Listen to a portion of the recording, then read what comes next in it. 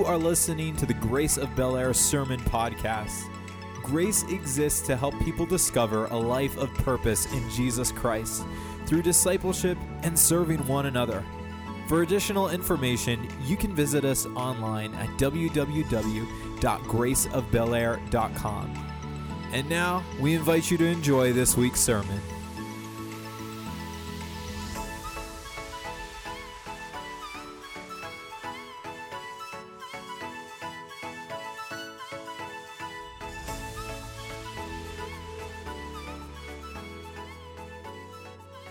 We're going to be in the book of, or the Gospel of Matthew, chapter 16, verses 13 through 20. So if you have a Bible, you can turn there with me.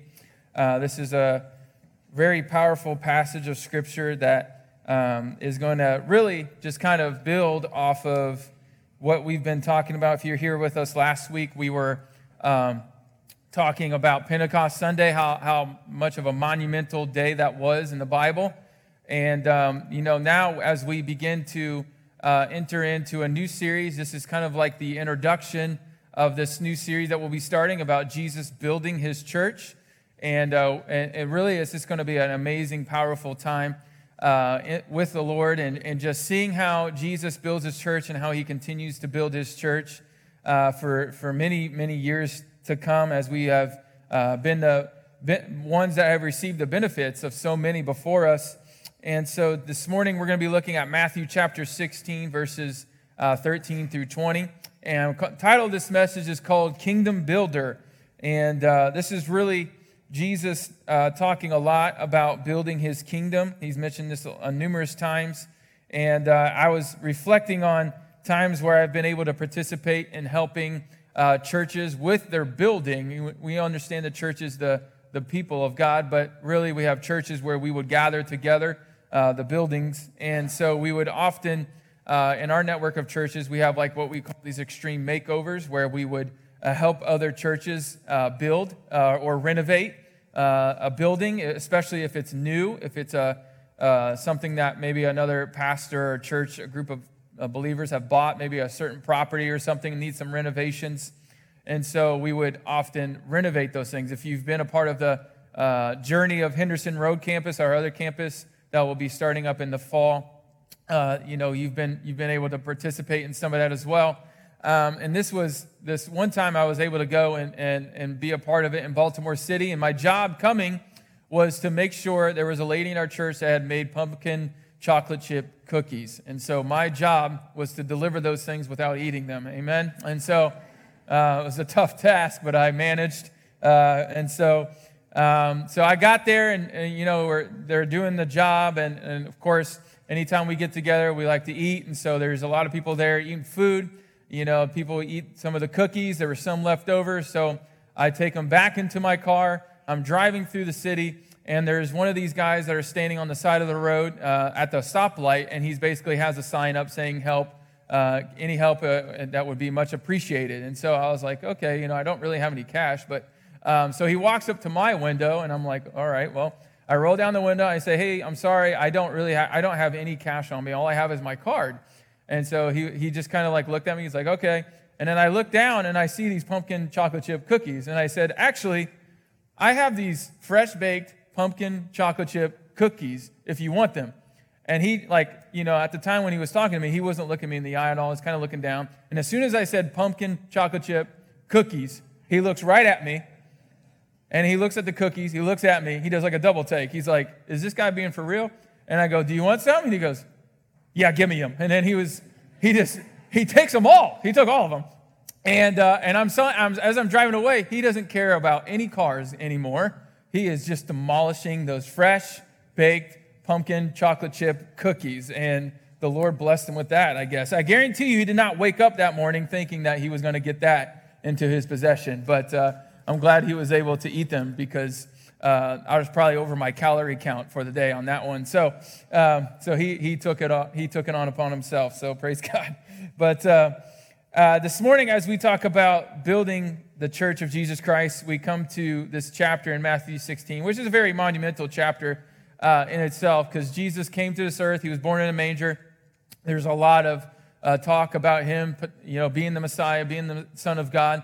And then you see Jesus grow up, and he's starting to talk about this kingdom that he's building, and it's going to be different than everybody else. And the way he's describing it, we're starting to understand it in the Bible, that it's not a kingdom that has boundaries, walls, or jurisdictions or anything like that, but it's a kingdom that doesn't have these things. It's all over. And so this is a kingdom that's going to last forever, in other words. And Jesus would talk often about this. And so as we see through this over this chapter, especially at the beginning of this, Jesus is going to tell them about people who will come and distort the truth. And really, they're not building his kingdom. They're actually building their own. They're building, and they have their own selfish agendas. And so Jesus is teaching his disciples, his followers, to be on guard, to watch out, and to understand what is truth and what is the difference between something that's being distorted.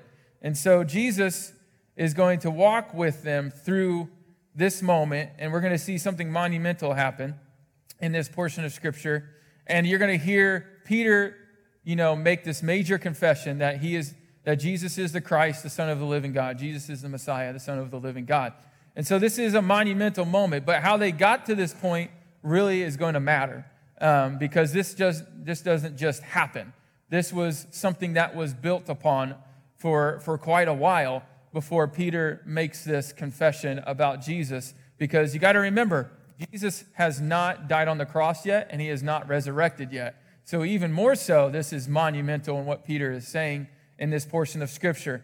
And so there are going to be two important principles that we're going to pull out of this about those who build his kingdom. And the first one is this: to build trust in him. And so say that with me: build trust. Build trust in him. And this is what it says in verses 13 through 17. He says, when Jesus came to the region of Caesarea Philippi, he asked his disciples, "Who do people say the Son of Man is?" They replied, "Some say John the Baptist, others say Elijah, and still others Jeremiah, one of the prophets. But what about you?" he asked. "Who do you say I am?" Simon Peter answered, "You are the Messiah, the Son of the living God." Jesus replied, "Blessed are you, Simon, son of Jonah, for this was not revealed to you by flesh and blood, but by my Father in heaven."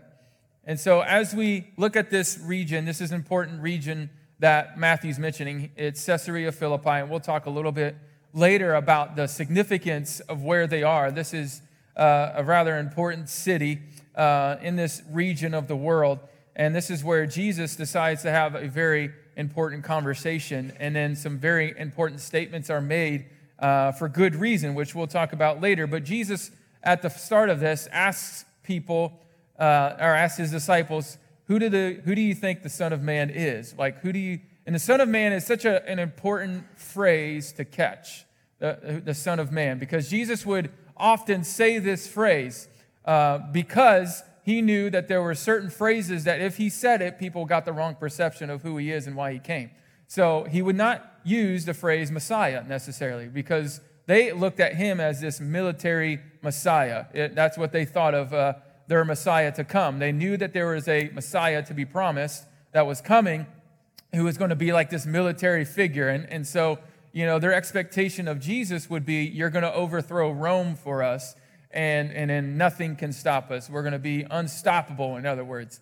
And so Jesus would not necessarily throw that word around so easily, because he's trying to get them to have the right perception. How many know even today, people still have the wrong view about Jesus? There's still a wrong perception.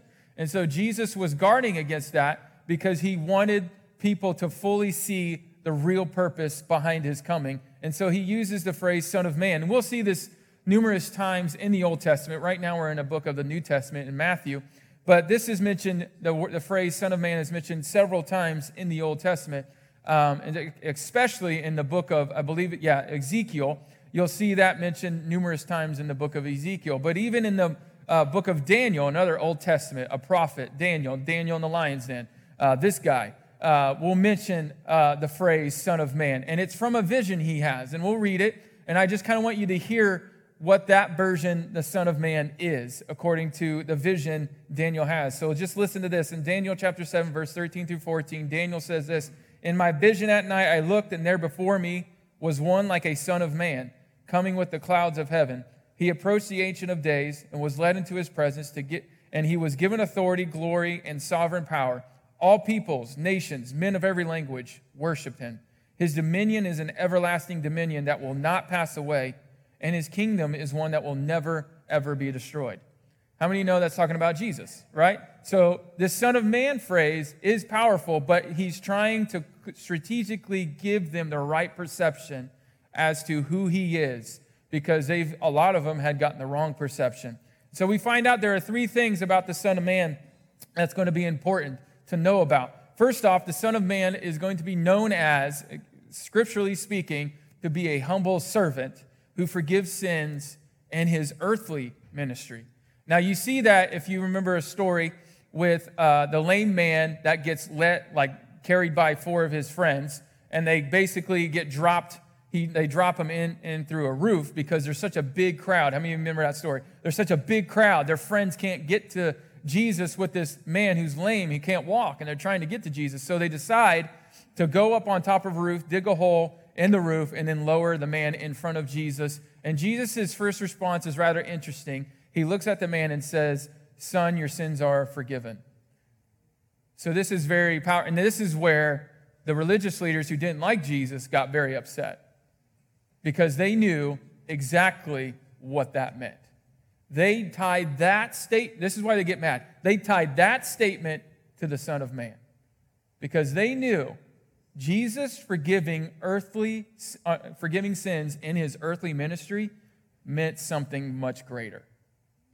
And that's why you see them get so frustrated, and why they get very angry with that statement, and why they start to plan and plot to kill him, because they knew what he was saying, that he was declaring something in Daniel chapter 7.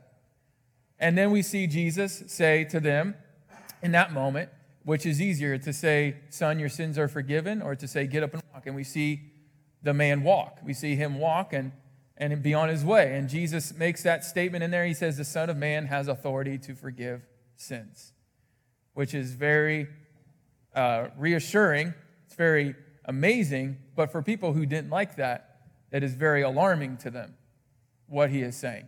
So we know that the Son of Man has the authority to forgive sins on earth. He is a humble servant. The Son of Man is a suffering servant. How many know Jesus died on the cross, right? So he suffered. He was resurrected from the dead. He suffered, but it was for the sake of redeeming people. And then we see the Son of Man is the glorious King and Judge who will return to bring the kingdom of heaven to earth. So people think this. They like Jesus, but they don't like God the Father, because God the Father is the judge. Actually, it's not that way. Jesus is the judge. Remember, when you stand before God, Jesus tells us this. Who speaks to you these words? Basically, there's two different ways it's going to go. It's going to say, Jesus is going to say, "Depart from me, I never knew you." Or he's going to say, "Well done, good and faithful servant." It is not God the Father making that statement. It is actually Jesus making that statement to you. And so it's so critical to know why this Son of Man phrase is so important, because it means all these different things. And so as we move along with this building trust in him, we will see that Jesus will find out some answers from his disciples, because they are listening to people. They are trying to make identifications as to who the Son of Man is. We see this clearly illustrated here. They thought that it could be John the Baptist. Now, this is something that Herod the Tetrarch, the one who put John the Baptist to death, remember that story? He beheads John the Baptist. When he hears about Jesus, Herod does, when he hears about Jesus, Herod thinks John the Baptist came back to life, and it's John the Baptist in the flesh. But the body possession is Jesus. So he's thinking that John the Baptist has come back from what has happened. But obviously that's not necessarily the case. Then we see, Elijah mentioned. Elijah is mentioned in Malachi chapter 4, because we see in Malachi chapter 4 there's a prophecy there about Elijah's return. And so people are thinking this is the prophetic moment, is that Elijah is coming. He's the Son of Man. Or there's others, Jeremiah, and then there's others. But it's important to what Jesus is trying to tell us is how we view the Son of Man, how we view Jesus is going to matter. How we perceive him is going to truly matter. And so as we walk through this in the next set of verses, he asked them a very direct question, and now he's asking the disciples, well, who do you think I am? Who do you think I am? How many of you know that's just kind of a scary question, right? Remember, Jesus hasn't been crucified. He hasn't resurrected yet. And Jesus in this moment, a guy that you've been following, he says, who do you think I am? He's calling them into account. Just like he would call everybody into account. He's calling them in this moment into account. Who do you think I am? And Jesus, and then you hear Peter's statement. He is the Christ. He's the Messiah. He's the Son of the living God. And the reason why that phrase is said out is so crucial because it's connected to each other. If you look up the phrase Christ or that phrase Christ that's used, or Messiah that's used here, that can often mean, in the Old Testament, it can mean kings, it can mean priests, it can mean prophets. That's what the word would be associated with. It meant anointed, in other words. It meant anointed. And so when Peter's making this statement, Peter then says, you are the Messiah. Then he finishes it. You are the Son of the living God. Now, this is very important that Peter's making that statement here because in Caesarea Philippi, they're worshiping all kinds of gods, especially their history is known for this. They would worship gods like Baal. They would worship, at this point in time, there's a god named Pan, and then there's another god that they call Caesar, which is their leader. So there's a lot of worshiping of false gods going on. And so Peter says that statement, you are the Christ, you are the anointed, and you are the Son of the living God. So it's connected, is what he's saying. This is all connected because Jesus, or what Peter's realized in this moment, at least, Peter's not always doing everything great all the time, but he gets it right in this moment.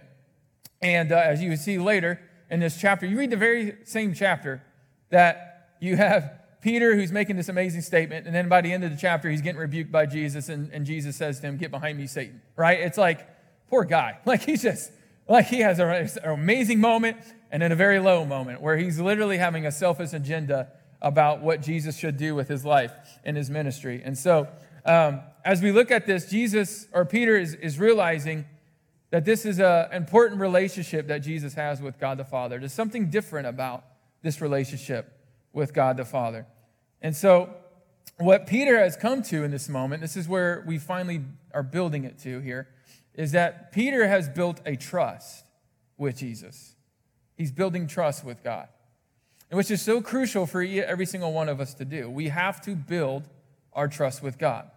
And what kills that so often is comparison of other people and where they are in their relationship with God. What will kill your building, when you're building trust in God, comparing yourself to other people and where they are at this moment of their life is going to kill it if you do that.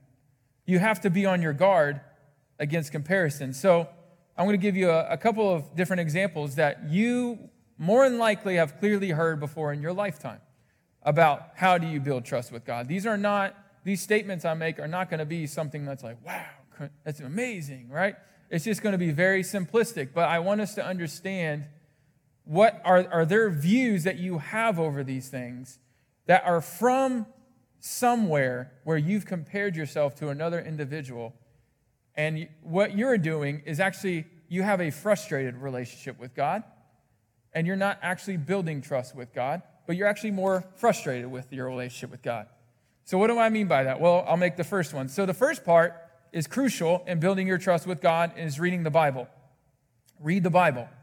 Some of you are like, well, yeah, I read my Bible. Now, here's what can happen, is that for some of us in this room, we can read and read and read and read, and we can retain everything.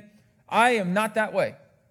I can read, but sometimes I have to read it a lot slower just to catch what it's being said, because I'm just not that way. But for some of us in the room, you can read and read and read and read and read, and you're retaining everything you're reading. But that's not me. But see, that's what was so pivotal in my relationship with God is I would hear and see people do that, and I'm like, I'm going to try that. But then I wasn't getting anything out of it. It was like, what am I doing? Like, this is pointless. And then I've done this numerous things over the years where I've read one chapter of the Bible in the Old Testament, and then I'll read one chapter in the New Testament, which has been amazing because it slowed me down. It's helped me to really dive in to the Bible. And what Pastor Rick Warren out in California said this helped me out a lot, when it came to reading the Bible. It's not how much of the Bible I read, it's how much it's been through me. So if we're thinking that you have to read the Bible from front to back, I would encourage that, yes. But at the same time, too, it's not how much of the Bible you read, it's how much it's been through you. Are you letting it speak to you?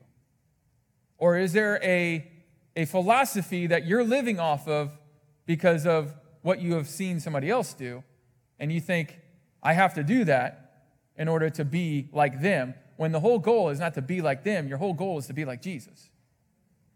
And let God get personal with you and speak to you directly.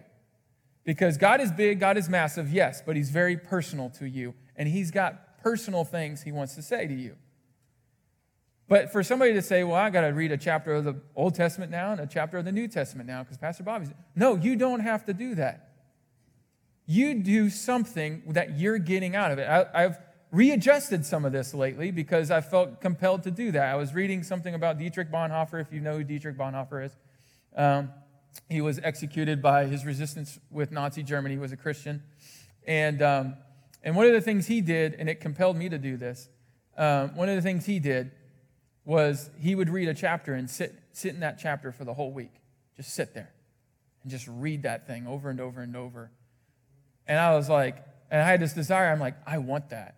I want to be able to just not feel this unrealistic expectation I put on myself to read so much of the Bible just so that I could say I've read this much of the Bible, but to tear off that unrealistic expectation that I've placed on myself and just sit and let the Word of God go in and through me always. And just sit there and listen to what the Bible is telling me. And just let it speak to me over and over and over again. And it's been so refreshing, to say the least. And my goal of that was just to be able to rest in that and not get such in a hurry with reading God's Word. Now, for somebody who's wondering, like, well, I'm just trying to figure out if the Bible's the real deal, I would encourage you, read the Bible from front to back before you make your assessments. Because it's a tragic thing to do if you're making your assessment off the Bible based off of one book or one chapter. You've got to read the whole thing through. Would you ever do, you wouldn't do that with any of the books you read, making a whole assessment off of one page, one verse. That wouldn't be smart. You understand it from front to back. Then you can make a clear assessment, a right assessment. And I love it because there's been so many people, like if you've known this guy named Josh McDowell, he dedicated his life to proving that the Bible was wrong. And what he did is that he raised a lot of money to go and do this. And so he would go, but then what he had to do is he had to study the Bible front to back. And guess what happened in the middle of studying the Bible front to back? It changed him. He transformed his life. And now what he's doing is he's going around telling people that the Bible's the real deal, that there's something different about this. It's all true. He spent his whole life dedicated to proving it wrong, and he accidentally proved it right. And God changed him, and it's continued to change him. And so this is why it's so critical to read God's Word, to understand what is being read to you or what you're reading, to study it, ask questions, research for answers. Don't get in a hurry just because you're trying to live up to someone else's expectations or someone else's life and what they're doing. It is their personal relationship with God. It is not yours. God is maybe speaking to you differently.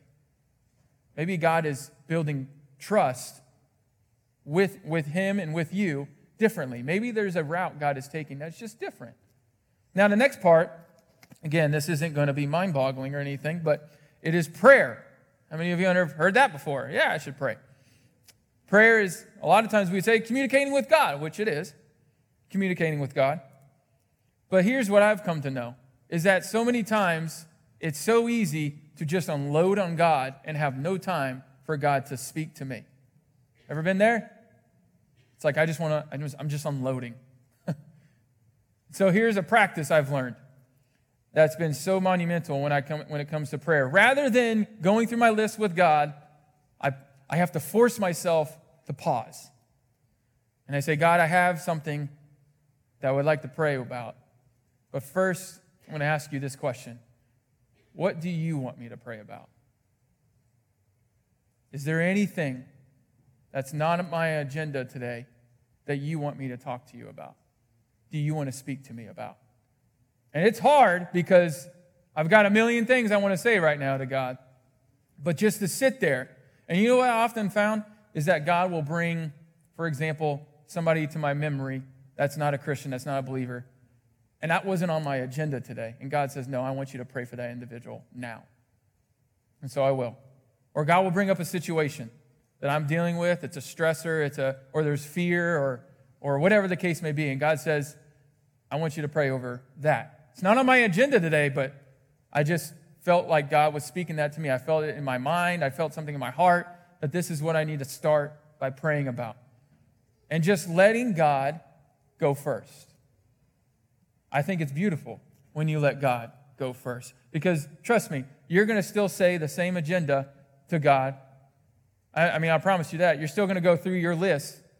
But what if God has something to add to your list that you've forgotten about, or maybe it's taken root in you and you didn't know it was there, but God brings it up again. He says, no.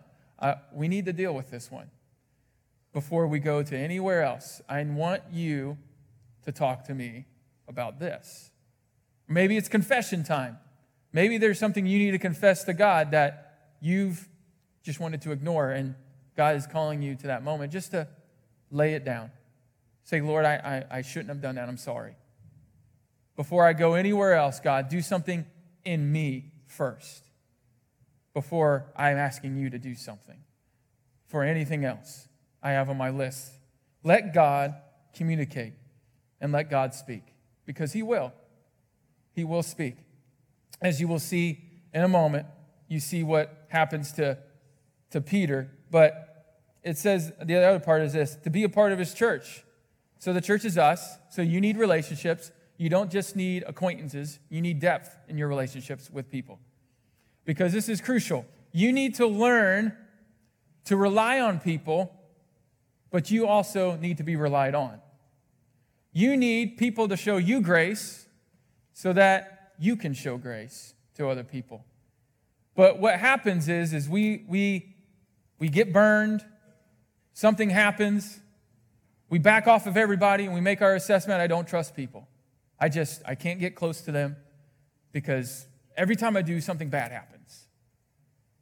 I just want to tell you, Jesus had the best excuse in the world to not entrust himself to people. He had the best excuse in the world. First of all, he trusted himself to 12 guys. One of them, he already knew that was the betrayer. I mean, think about that. Wrap your mind around that. Like good grief. That's hard to do. 12 people, but you know one of them is going to betray you, be the reason why you go home on a cross. If anybody had an excuse, it's Jesus. But did you know Jesus also had 3 individuals that would see things that the other 9 would never see? We see that often in that. Jesus had 12, but Jesus also had 3. Did Jesus really need that? No, he probably could do his own thing. But he was telling us the example that humanity like you and I need. We need to have people close to us. We need to have people in our life that we can trust our life with. And I'm not just talking about certain, medical procedures and stuff. Like, yes, that's important. But at the same time, too, to trust them with our weaknesses. To say, hey, I'm struggling. To say, hey, I have this fear right now. Hey, I have this stress right now. I have this worry right now. I have all these. Your relationships need to have depth to them so that you can operate in what God has put in you, but so that people can operate in what God has put in them, and then you can receive something. Because so many times we're carrying burdens by ourselves, and God says in his word that he's never meant for us to carry that burden alone. And you keep carrying that burden alone is not going to make it any better. It's actually going to get worse. It's releasing it. It's learning to let the church be the church. And yes, there may be times that it doesn't go well. Somebody burns you. Guess what? Jesus got burned plenty of times. And so I always tell myself, and I have to remind myself often, when I have that moment where I just say, I don't want to trust anybody anymore, I remind myself of what Jesus did. over and over and over again, I would say, man, how did Jesus trust these people? Or was he trying to tell me something? That we need each other. It's not me, myself, and I. It's us together. Because if I live a life of me, myself, and I'll never grow. The burden will never get lighter. It'll get heavier. It'll always remain the same unless I do something different. So it's so critical that we do that. Why do I say that? It's because you're setting yourself up for a revelation from God. God wants to give you revelations. Did you know that? How many of you love a revelation from God? God wants to give you revelations all the time. I promise you that. And this is what's so crazy to see that as we read in Matthew chapter 16. We're going to see this where Peter is mentioned that, or in verse 17, this was not revealed to you by flesh and blood, but my Father in heaven. Jesus was telling Peter, because of your building of trust in me, in God the Father, something's been revealed. And that's so critical for us to understand, is that there are things that God is building in us, trust in him, so that we can receive a new revelation. And it's going to be life-changing. It's going to transform your mind. It's going to transform your heart. It's going to transform the way you act. It's going to do a number of different things. And this is what he says the second part is build his church. In verse 18 through 20, it says this, I tell you that you are Peter, and on this rock I will build my church, and the gates of Hades will not overcome it. I will give you the keys of the kingdom of heaven. Whatever you bind on earth will be bound in heaven, and whatever you loose on earth will be loosed in heaven. Then he ordered his disciples not to tell anyone that he was the Messiah. Why? Because of their perception of that word. They weren't ready for that word yet. Jesus mentions that again. But here's the play on of words Jesus used. He calls Peter Simon, son of Jonah. Then he changes it and says, but you are Peter. I love that. God has something to say about who you are. God is going to call things out of you that you didn't even know were there. He's going to call things out of you. That's just who he is. Why? Because he's your creator. He's the creator of the heavens and the earth and everything in it. That's just who he is. He is the creator of all things. And so he knows what's in you that you don't even know is there.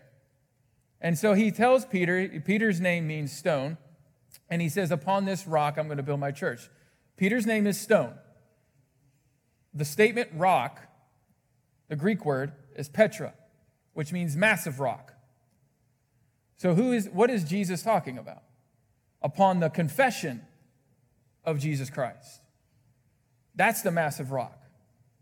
Anytime a church gets away from that confession of Jesus Christ being the Messiah, being the Son of the living God, anytime a church gets away from that, you are now tearing down.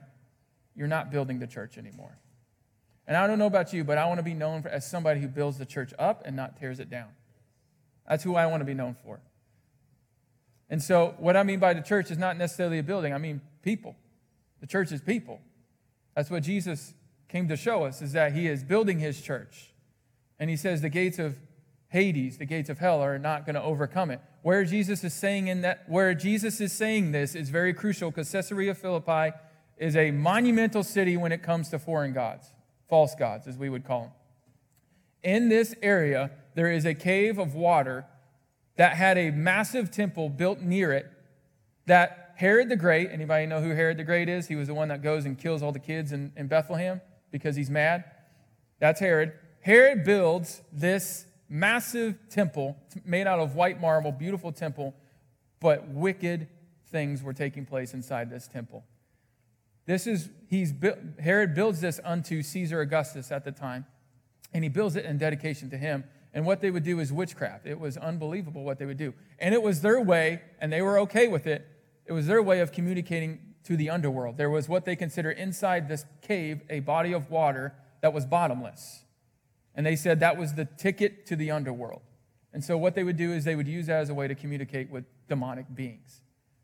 And I can get into more detail about what they do, but it's disgusting, all the things that were taking place in there. And I can just imagine Jesus in this moment being near that and saying, you are Peter, and upon this rock, upon the confession of Jesus Christ as the Messiah, as the Son of the living God, I will build my church, and these gates are not going to prevail. Just imagine him saying it right at it. There's nothing that the enemy is going to do to be able to stop it, to be able to prevent what is coming.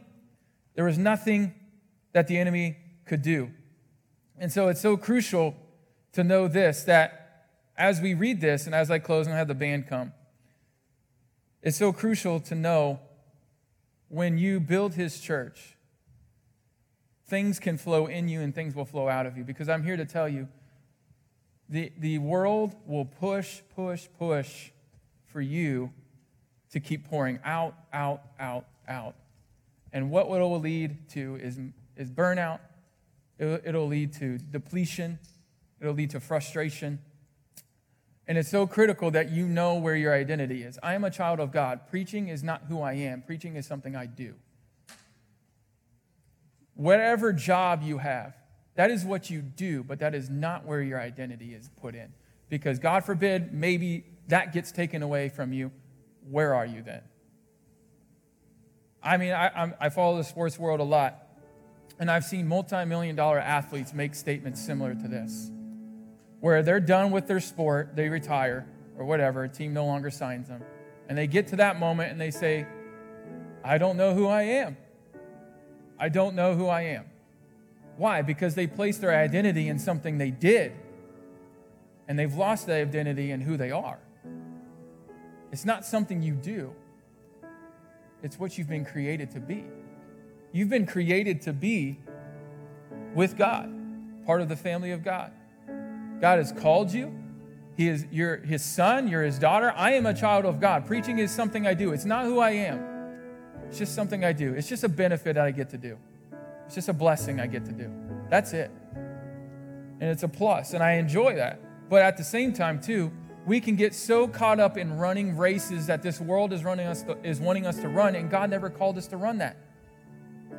We're trying to keep up with everybody. We're trying to compare our lives to somebody else's, and we're running their race, and God says, I never even called you to do that. Because you're trying to put your identity in something you do, rather than who I've created you to be. It's about being, because when you be who God has called you to be, what will flow out of you is healing, grace, love, joy. It's going to flow out of you, but you've got to go to the source who puts that in you. Because if you don't, you're going to be running on empty, because eventually your cup runs dry. It runs dry, and it will keep running dry until you go to the one who fills you. The Bible, Jesus said this. He says, those who hunger for righteousness will be filled.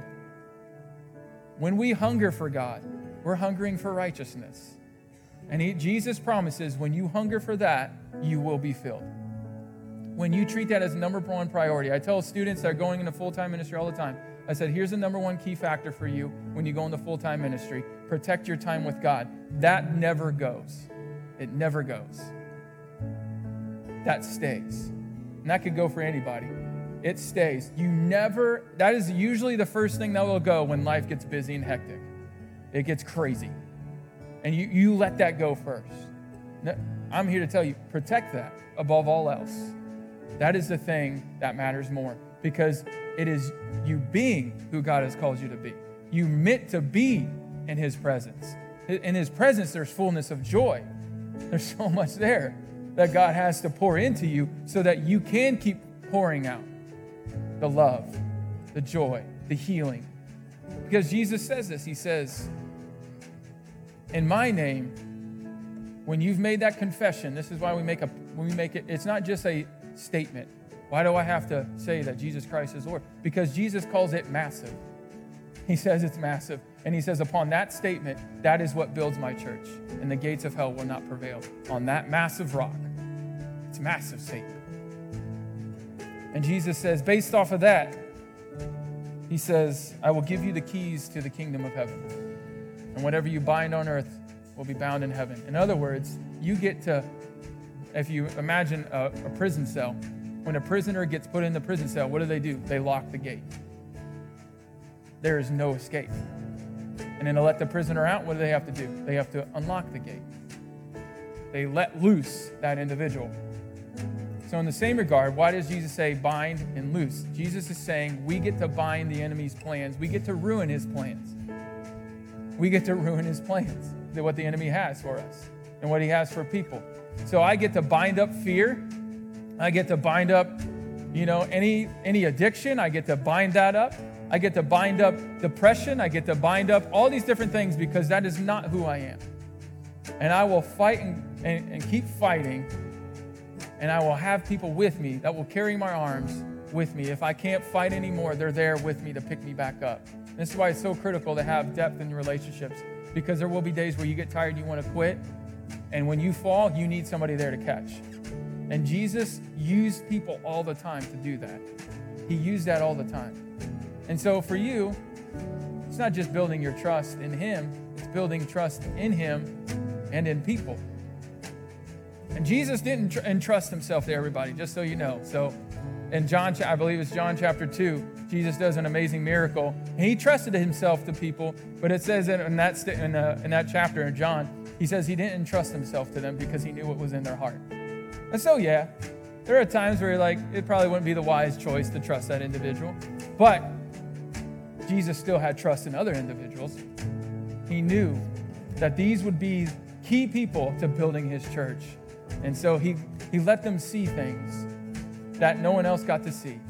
Let them be a part of something that no one else got to be a part of in that moment in time because of what he was building for all people. And it's so powerful. Then he says you can not only bind up the enemy and his plans, but you can also unleash, I like to say.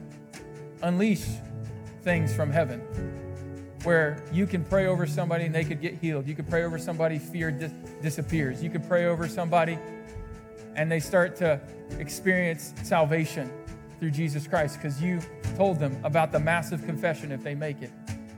If they believe that in their heart, they will be saved. You get to unleash the kingdom of heaven upon all of the earth. This is what it says. It's on earth. Jesus made that statement on purpose. It's on earth. It means it's meant not just for me, it's meant for everybody. It's meant for everybody. People who don't look like me, talk like me, think like me, have the same beliefs as me, it doesn't matter. It's for everybody. It's for all people. And so out of it can flow healing, it can flow joy, it can flow peace, kindness, and yes, even salvation. You and I get to be a part of that. And I hope that you get excited today that you get to build this church and to consistently build this church over and over and over again, because when you do that, you're building trust in him and you're also building his church. And what you are doing is you are setting yourself up for more revelations from God. So if you're tired today, keep going, keep moving forward. Don't quit, don't give up on it, because maybe, just maybe, the enemy's trying to stop you from a revelation from God. Because if anything, and he's clever, the Bible says he's crafty. The enemy, if you knew what was on the other side of what was coming for you, he would do everything in his power to stop you and to keep doing that over and over and over again, because he doesn't want you to receive the new revelation, because it's life-giving. Jesus said that. He says the enemy comes to steal, kill, and destroy, but I have come to give life, the life more abundantly. That's the difference that he wants to give us. So I can bind up the enemy's plans, but I can also unleash new things all over the world, people I interact with, no matter what it looks like. God can use me and my story. He can use my joyful moments, and he can even use my pain to help people connect to Jesus. And that's the joy you and I get to be a part of. Amen? Amen. Would you stand with me this morning? I want to have the prayer teams come in just a moment. We'll have the worship team's going to lead us, sing this song a couple of times through. But if you're here today and you would like to receive the Lord Jesus Christ, we encourage you to make your way forward to these prayer teams, just to let them know, say, hey, I want to commit my life to Jesus today. They're going to walk with you and pray with you in this moment. They're going to give you some guidance into how to just do that. I think it's important. I think it's critical that you do that. But I also know there are other needs out there that maybe you just need to share a burden with, that you've been carrying and it's exhausting you because you are refusing to share it. God's never meant for you to live through that burden. He's never meant for you to carry that burden alone. He's there. He's willing to help you, but he's also using people to speak things over you. This is why I tell people all the time, Hearing people pray over you and what they exactly are saying is so powerful and so key. Because why? Jesus just said it. He's unleashing something into your heart. But you have to let it happen. You have to be willing to let it happen. He will unleash something new in your heart if you allow it to be spoken over your life. Just like Peter spoke, or just like Jesus spoke into Peter, we can have people speaking to us and what God has for us. This morning, I want to pray a prayer of blessing over you as you leave today. For those that need to leave, you feel free to, but we just want to pray over you this morning and ask the Lord to be with you, and that you would continue to build trust in Him, and that you will continue to build His church. So let's pray. Lord, we thank you for the privilege it is to build your kingdom. Lord, you are building your kingdom all over the world. Lord, you're building in the hearts of people, God, that you have a kingdom, Lord, that doesn't have a boundary, doesn't have a wall, it doesn't have a jurisdiction, it doesn't have any of that. It's a kingdom that will last forever. And Lord, we thank you, God, that you've shown us this. Lord, we thank you for the confession and faith that we can have in Jesus Christ. Lord, what a massive rock that you said that was. Lord, I pray today that as we walk out of here, God, that we would be living proof of a loving God to those around us. God, that we would bind up any of the enemy's plans that he has for ourselves, for our kids, for our families, for our work environments. Lord, we bind those up in Jesus' name. And Lord, we loosen in heaven what you desire to be unleashed upon your people. Lord, love, joy, healing. Lord, just all these different things that you desire to give people. I pray that we would be walking representations of that everywhere we go. Lord, be with people as they go today. Protect them, keep them safe. Lord, bring them back next week. We love you. We thank you. In Jesus' name. Everybody said amen. Amen. God bless you. Have a wonderful afternoon. Greet each other as you go, and we hope to see you all next week.